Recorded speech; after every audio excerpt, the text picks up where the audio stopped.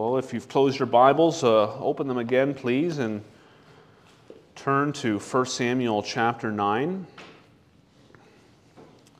Looking this evening at first king of Israel. You might recall back in chapter 8, as Samuel got on in years and they realized his sons were not fit to take over in his place, the people of Israel rejected the authority of God in his place as their king. They saw what the nations had, and they said that they wanted a king like all the nations around them. The theme of chapter 8, at least as I see it, is you've got to be careful what you pray for. You just might get it. God may just give you exactly what you asked for, and actually not necessarily a good thing.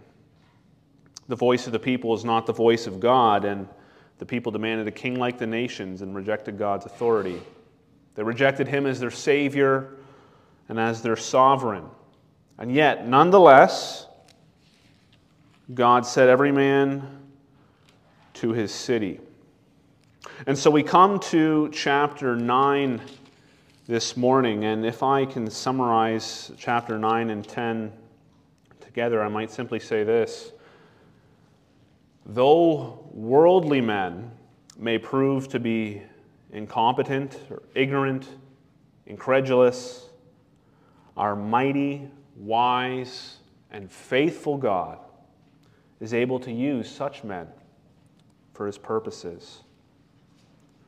Though worldly men may prove to be incompetent, ignorant, incredulous, our mighty, wise, and faithful God is able to use such men for his purposes in this world.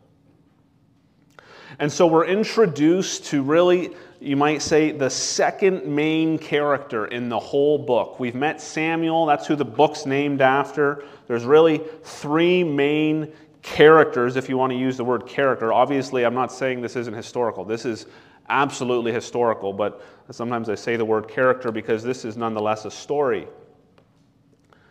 The second main character in the book of Samuel is this man, Saul. And in the first two verses, we're introduced to the man, Saul. And there's a few qualities that are listed about him. We get a bit of a genealogy, and we get qualities about this man. What we learn right away is that he's wealthy, he's from a notable family, a powerful family, a wealthy family in the tribe of Benjamin. So he's wealthy, he's handsome and young, more than any other, and he's tall, extremely tall. Actually, he's the only Jewish person, apparently, in all the Old Testament that's told to us to be quite tall. Normally, height, when it's mentioned, is about someone that's outside the people of Israel. But here we're told that Saul is extremely tall. It's repeated later as well. So Saul is given these qualities, and I think why he's described this way right from the beginning is because we're to understand these are the sorts of qualities that the nations value in a king. God's going to give them a king like the nations. And he's giving them this man who's wealthy, from a noble family, who's handsome, maybe a charismatic sort of figure, and he is tall, maybe one that might be a contender on the field of battle. After all, they want a military king, so they want someone who's young and someone who is large. And yet, though we see these superficial qualities mentioned immediately, what we see in the story to come is that he is not exactly one who is well qualified to be a king. So in the first, I'll run through just quickly, I'm not going to go verse by verse, but we're going to look quickly at Saul's qualities and his quest. We've seen these superficial things, but there's three other qualities that we're going to see as the quest of him searching for his dad's donkeys plays out. He is a king after man's own heart,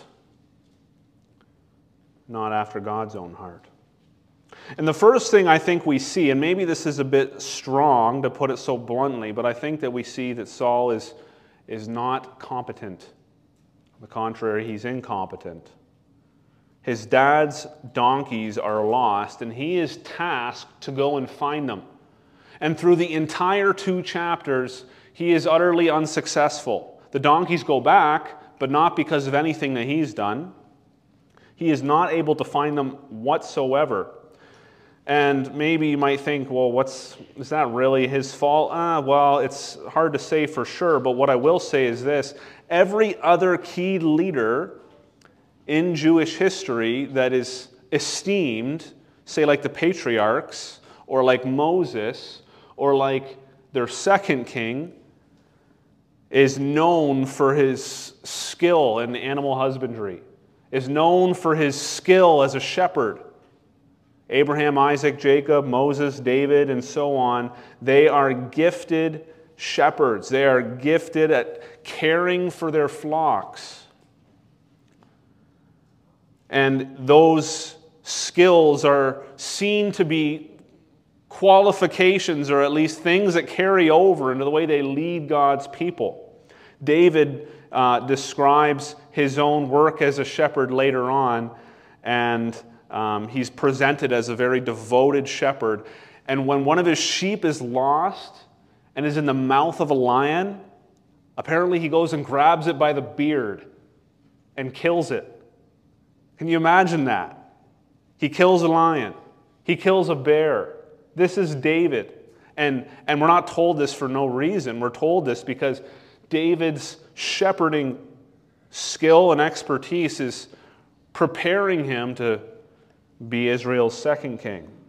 Now, I don't want to talk too much about David, but I think it's important to mention that to show that this is not arbitrary information we're getting here about Saul. I'm not trying to be hard on him, but I do think that his inability to manage donkeys does not bode well for his ability to manage a kingdom.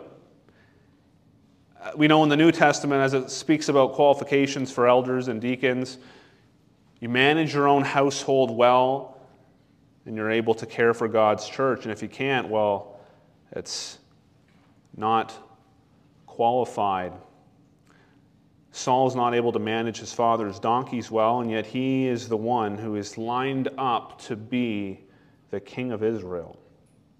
So he's not shown to be very competent in how he exercises that task.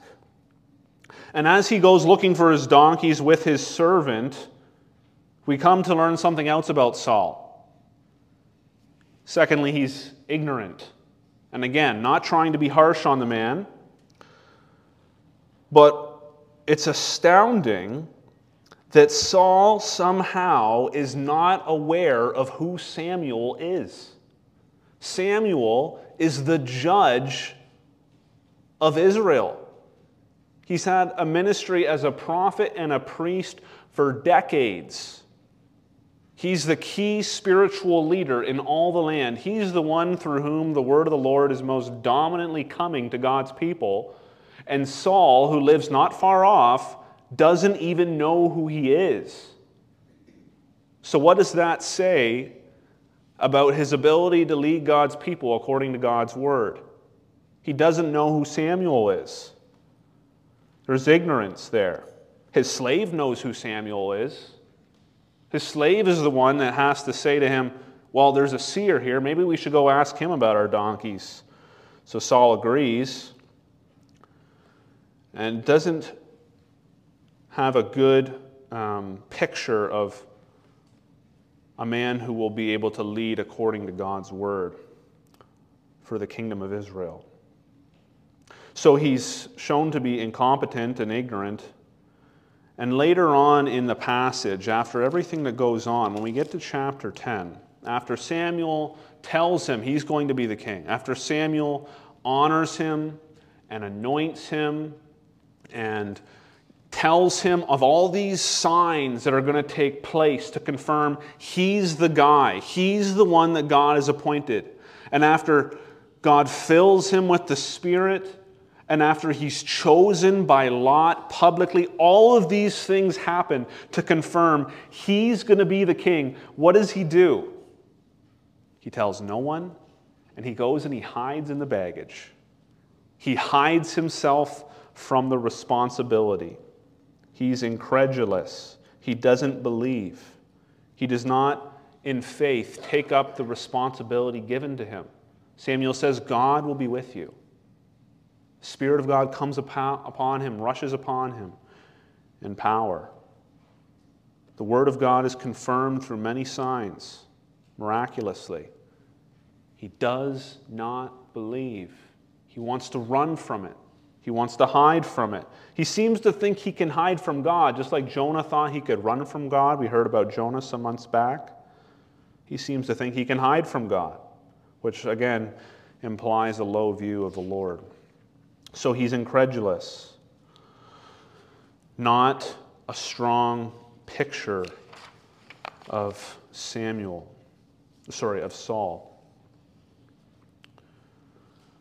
And so we see this man, Saul, being thrust into the light, and he's the sort of man, superficially, that the nations might want for a king. He's a king after man's own heart, but he's not the sort of king that the people really need. God gives them what they ask for.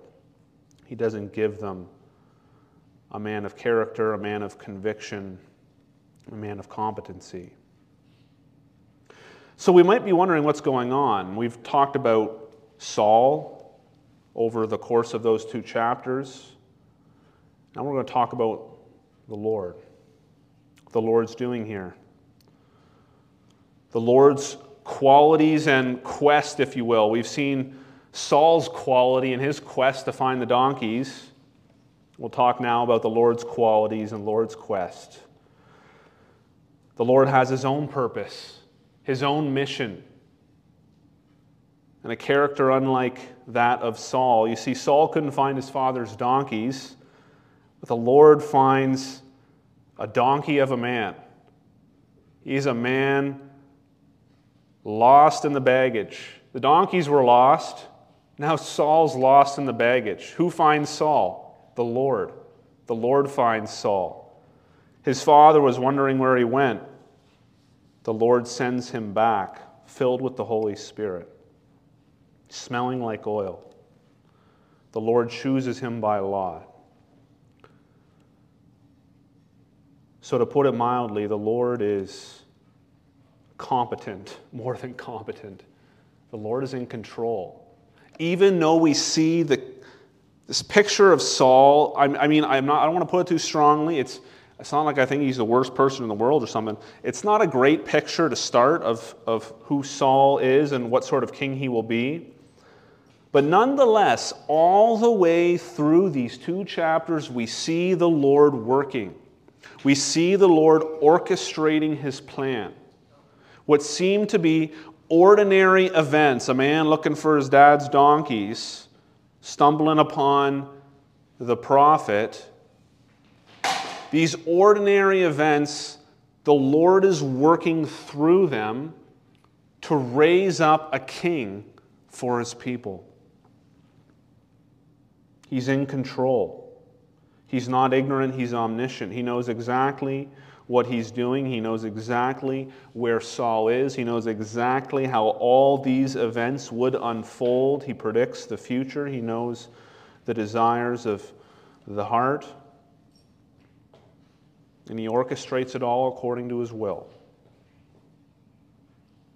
Now, there are some things I haven't mentioned that a keen student of Scripture may have noticed that are even more, you might even say, disturbing about these 2 chapters here. Saul is from the tribe of Benjamin. Benjamin, not Judah.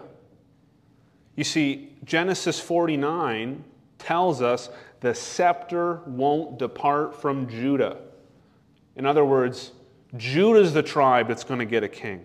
Judah's the tribe that's going to have a king whose reign is forever, who never loses the throne, whose dynasty continues on. Saul is not from Judah. Saul is from Benjamin. So you think, well, what's going on? Benjamin? Why would God choose someone from Benjamin?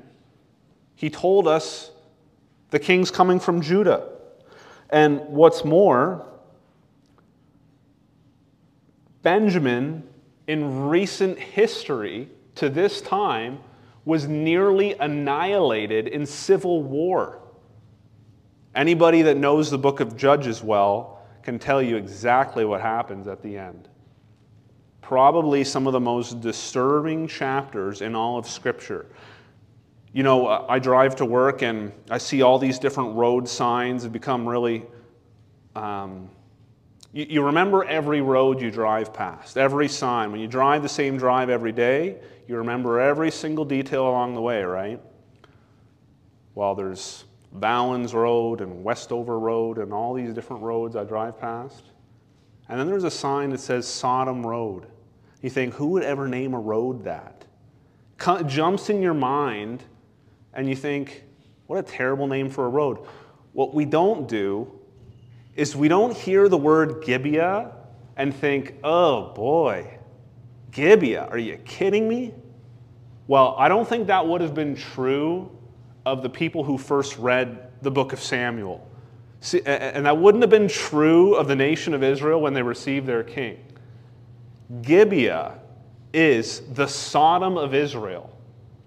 Gibeah is what Sodom would have been if the Lord didn't pour out fire and brimstone from heaven. Basically, without getting into the gory details of it, you can read Judges 19 through 21 in your own time, and you can see exactly what I'm talking about. But basically, instead of pouring out fire and brimstone and revealing his wrath from heaven, as he did with Sodom and Gomorrah, the Lord revealed his wrath from heaven in handing over Gibeah to its own desires, its own perverse and violent wickedness. He did not stop them as he did in Sodom. He did not stop them from committing the deeds, the abominable deeds that they envisioned. And so heinous were the crimes of Gibeah that all other 11 tribes, Gibeah is part of Benjamin, all other 11 tribes, when they heard about it, they said, we need to wipe these people out. We need to wipe Benjamin off the map. And they all went to war against Benjamin at the end of the book of Judges, which of course comes right before Samuel, right before this period in history. And so barely any people even survived from Benjamin, let alone Gibeah. And here we come along, and the people of Israel are demanding a king, and who does God choose for them? A man from Gibeah. A man from the Sodom of Israel. A man from the most depraved town imaginable. No wonder he didn't know who Samuel was. No wonder when called upon by Samuel, he says to him, where is it now? Verse 21, am I not a Benjaminite from the least of the tribes of Israel? And is not my clan the humblest of all the clans of the tribe of Benjamin? Why then have you spoken to me in this way? He understands. He understands he's from Gibeah. It's no surprise to him. And yet, he's being asked to come and be honored by Saul and eventually anointed and appointed to be king. Profound. So you might wonder, what in the world is going on? Why Saul? Why this man? Why would God appoint him? Because it's very clear. This is who God has chosen. This is who God has poured his Spirit upon. This is who was chosen by lot. This is whom the prophet spoke of according to the word of the Lord. Well, Hosea chapter 13 interprets this period of history for Israel simply by saying that God gave them a king in his anger. He gave them a king in his wrath. This is an expression of God's wrath toward Israel, just as he handed Gibeah over to her desires and did not pour out fire and brimstone, so also he's handing Israel over to her desires, giving them the king they asked for, a king like the nations. He appoints Saul to be that king. And yet, here's what's amazing. God is actually going to use Saul for the benefit of his people. You know, the word save is used multiple times. He's going to use Saul to save his people from the Philistines. Saul is filled with the Spirit. And they say, is Saul also among the prophets? Now you understand why it's so astounding. Is Saul also among the prophets? Now, I'm not going to get into all the ins and outs of a doctrine called pneumatology, but I will say this. I don't think Saul is saved, and that becomes clearer later on, I think, in the story of 1 Samuel. I don't think Saul is saved. My understanding would be that Saul, like other prophets and priests and kings and judges, is filled with the Spirit, which in the Old Testament was more reserved for those who bear such offices. In the New Testament, in the New Covenant, all God's people, Pentecost onward, are filled with the Spirit. We're all a kingdom of priests. We're all, in a sense, given a prophetic mission to proclaim the gospel to all nations. And so there's a change there, covenantally. It's different from the Old Covenant. And what's true of us in the New Covenant, all of God's people are both regenerated, changed on the inside by the Holy Spirit, born again, and filled with the Spirit. In the Old Covenant, I would understand Old Testament saints to have been regenerated. I think that's theologically necessary for someone to come to faith and repentance. But I would think there's a distinction there between regeneration and being filled with the Spirit. Now, that's a bit complicated, and it's a complicated thing to work out theologically, but that's how I'd make sense of this. Balaam is another example of one who's pretty plainly not saved, but filled with the Spirit. So that's the sort of category I would put Saul in. But he's used by God nonetheless. So what do we say about all this? What is our response then to the Scriptures, these chapters? Well, first of all, we can stand in awe of our God. We can see that God is doing multiple things at the same time. He's judging and he's saving. He's orchestrating all things according to the counsel of his will. You know, sometimes I'll come home from work and my wife is baking bread and listening to a podcast and coordinating merchandise sales on her phone and cleaning the kitchen table and watching the children all at the same time. Maybe some of you men have had similar experiences. You think, how in the world does she do all 5 things at the same time? Well, the Lord does more than 5 things at the same time, doesn't he?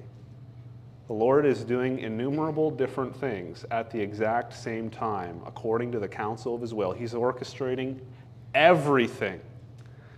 We say, you can kill 2 birds with 1 stone. Well, to extend the metaphor, you can kill innumerable birds with 1 stone if you're the Lord. The Lord is both judging and redeeming through appointing Saul as king. It's his sovereign work. And he is unraveling a greater story, a greater plan for the fullness of time, his plan of redemption, whereby he will save his people from their sins. And when you're in the moment, it doesn't really make a lot of sense. What is going on? Why Benjamin? Why this guy? If you're a righteous Israelite and you see this man from Gibeah being chosen as your king, a man who doesn't show himself to be very competent, he shows himself rather to be incompetent and ignorant and incredulous. You might be tempted then to reject him. But if you rejected him, you'd be rejecting the purpose of God, the appointed of God, the anointed one, King Saul. And what we come to at the end of our passage then is there's two different groups, two different responses to this King Saul. And who are the men of valor? The men of valor go back with Saul in support of him. Says at the end of chapter 10, where is it now? Verse 26. With him went men of valor, whose hearts God had touched. You want to be a man of valor. Trust the purpose of the Lord. Trust the revealed will of God. Submit to it. Support it. Embrace it. Take up the task given to you. Take up the responsibility given to you. Don't hide yourself like Saul did. Trust God. Don't be disbelieving, but believe. Be courageous and respond in faith to what the Lord has revealed, even if you don't understand the events he unfolds in history. You know, we're bad interpreters of history. But what is clear is what the Lord has revealed in his word. We can interpret some of these events in light of other scriptures and what's told of us of what's going on here.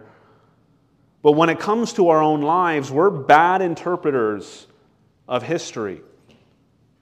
We need to rely and trust God's revealed word and be men of valor and be courageous in what we know to be true, even if it doesn't make sense to us, even if the circumstances around us seem quite odd and quite strange.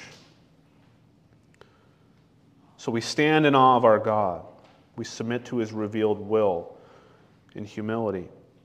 A second way we should respond to this is we need to be careful then, not understanding the Lord's purposes and the Lord's actions, to not justify our own actions because there is a positive outcome. Sometimes we sin in the means to an end. And just because the end is good doesn't mean the way we got there was right. Doesn't mean that just because you have a happy marriage that everything you did in entering into that marriage was right. Or just because you have a beautiful child doesn't mean that, though that child's a gift from God, that perhaps there were sinful circumstances you still need forgiveness from. Or just because you got a job doesn't mean it was right to lie on your resume, even if it allows you to provide for your family. You see, the ends don't justify the means. Sometimes God does a good thing for his people. He's going to rescue them from the Philistines through Saul. It doesn't mean it was right for Israel to ask for a king like the nations. So we must be careful not to justify our actions wrongly so. And lastly, let's take courage in whatever the Lord calls us to do. Consider this man Saul. God took an incompetent, ignorant, incredulous man from the most depraved town in all of Israel, and he honored him as king. He made him the one through whom he would save his people from her surrounding enemies, the Philistines. He filled Saul with the Spirit for ministry, and he promised to be with him in his task. And perhaps you know people who are like Saul, or who are like the men of Gibeah. Perhaps you know people that are caught up in violence or in perverse desire. Don't think the Lord couldn't choose them, or call them, or change them, or cleanse them, and fill them with His Spirit and use them for His kingdom purposes. He may well, as He did Saul. And you know, there's a man in the New Testament with the same name, a murderer, a violent man, an insolent opponent, whom the Lord called and cleansed and justified and filled with the Spirit and sent out on kingdom work, the work of ministry, and who was probably the most, you might say in worldly terms, successful propagator of the Christian gospel ever. Like no one after him. Who after him preached the gospel to the nations the way he did? Perhaps with technology now you might say there's someone more. But the ministry of the Apostle Paul, who once was Saul, was something by the grace of God that is unmatched in Christian history. That's the sort of grace that the Lord can extend. And Saul realized what a wretch he was. He realized he was the chief of sinners. And yet God saved him. And rather than shying away from his calling, he took courage. And with zeal, he proclaimed the gospel of grace. Don't shrink back from the task the Lord has appointed to you. Even if it's looking after donkeys. Even if it's something you might consider ordinary.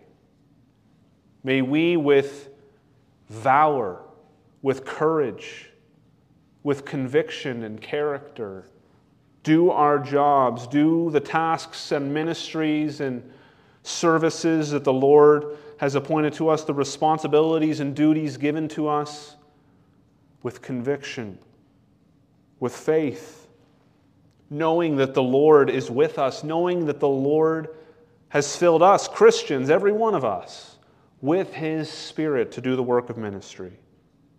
And you know, Jesus Christ, they scoffed at Him, they mocked Him. Even in some ways similar to Saul, they said, "Can anything good come from Nazareth?" They said, "Isn't this Joseph's son?" His kingdom was opposed and mocked on the cross as He was killed.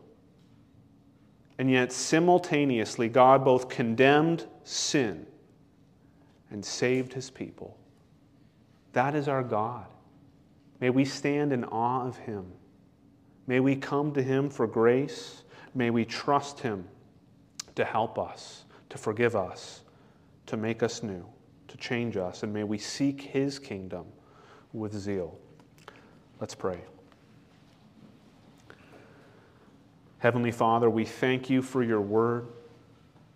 Oh God, help us to serve You as You deserve to be served, with passion, with excellence, with conviction. May we adorn the gospel of Jesus Christ with spiritual fruit, imitating our Savior. Would You bless Your word to us this evening? Help us, we pray. In Christ's name, amen. We're going to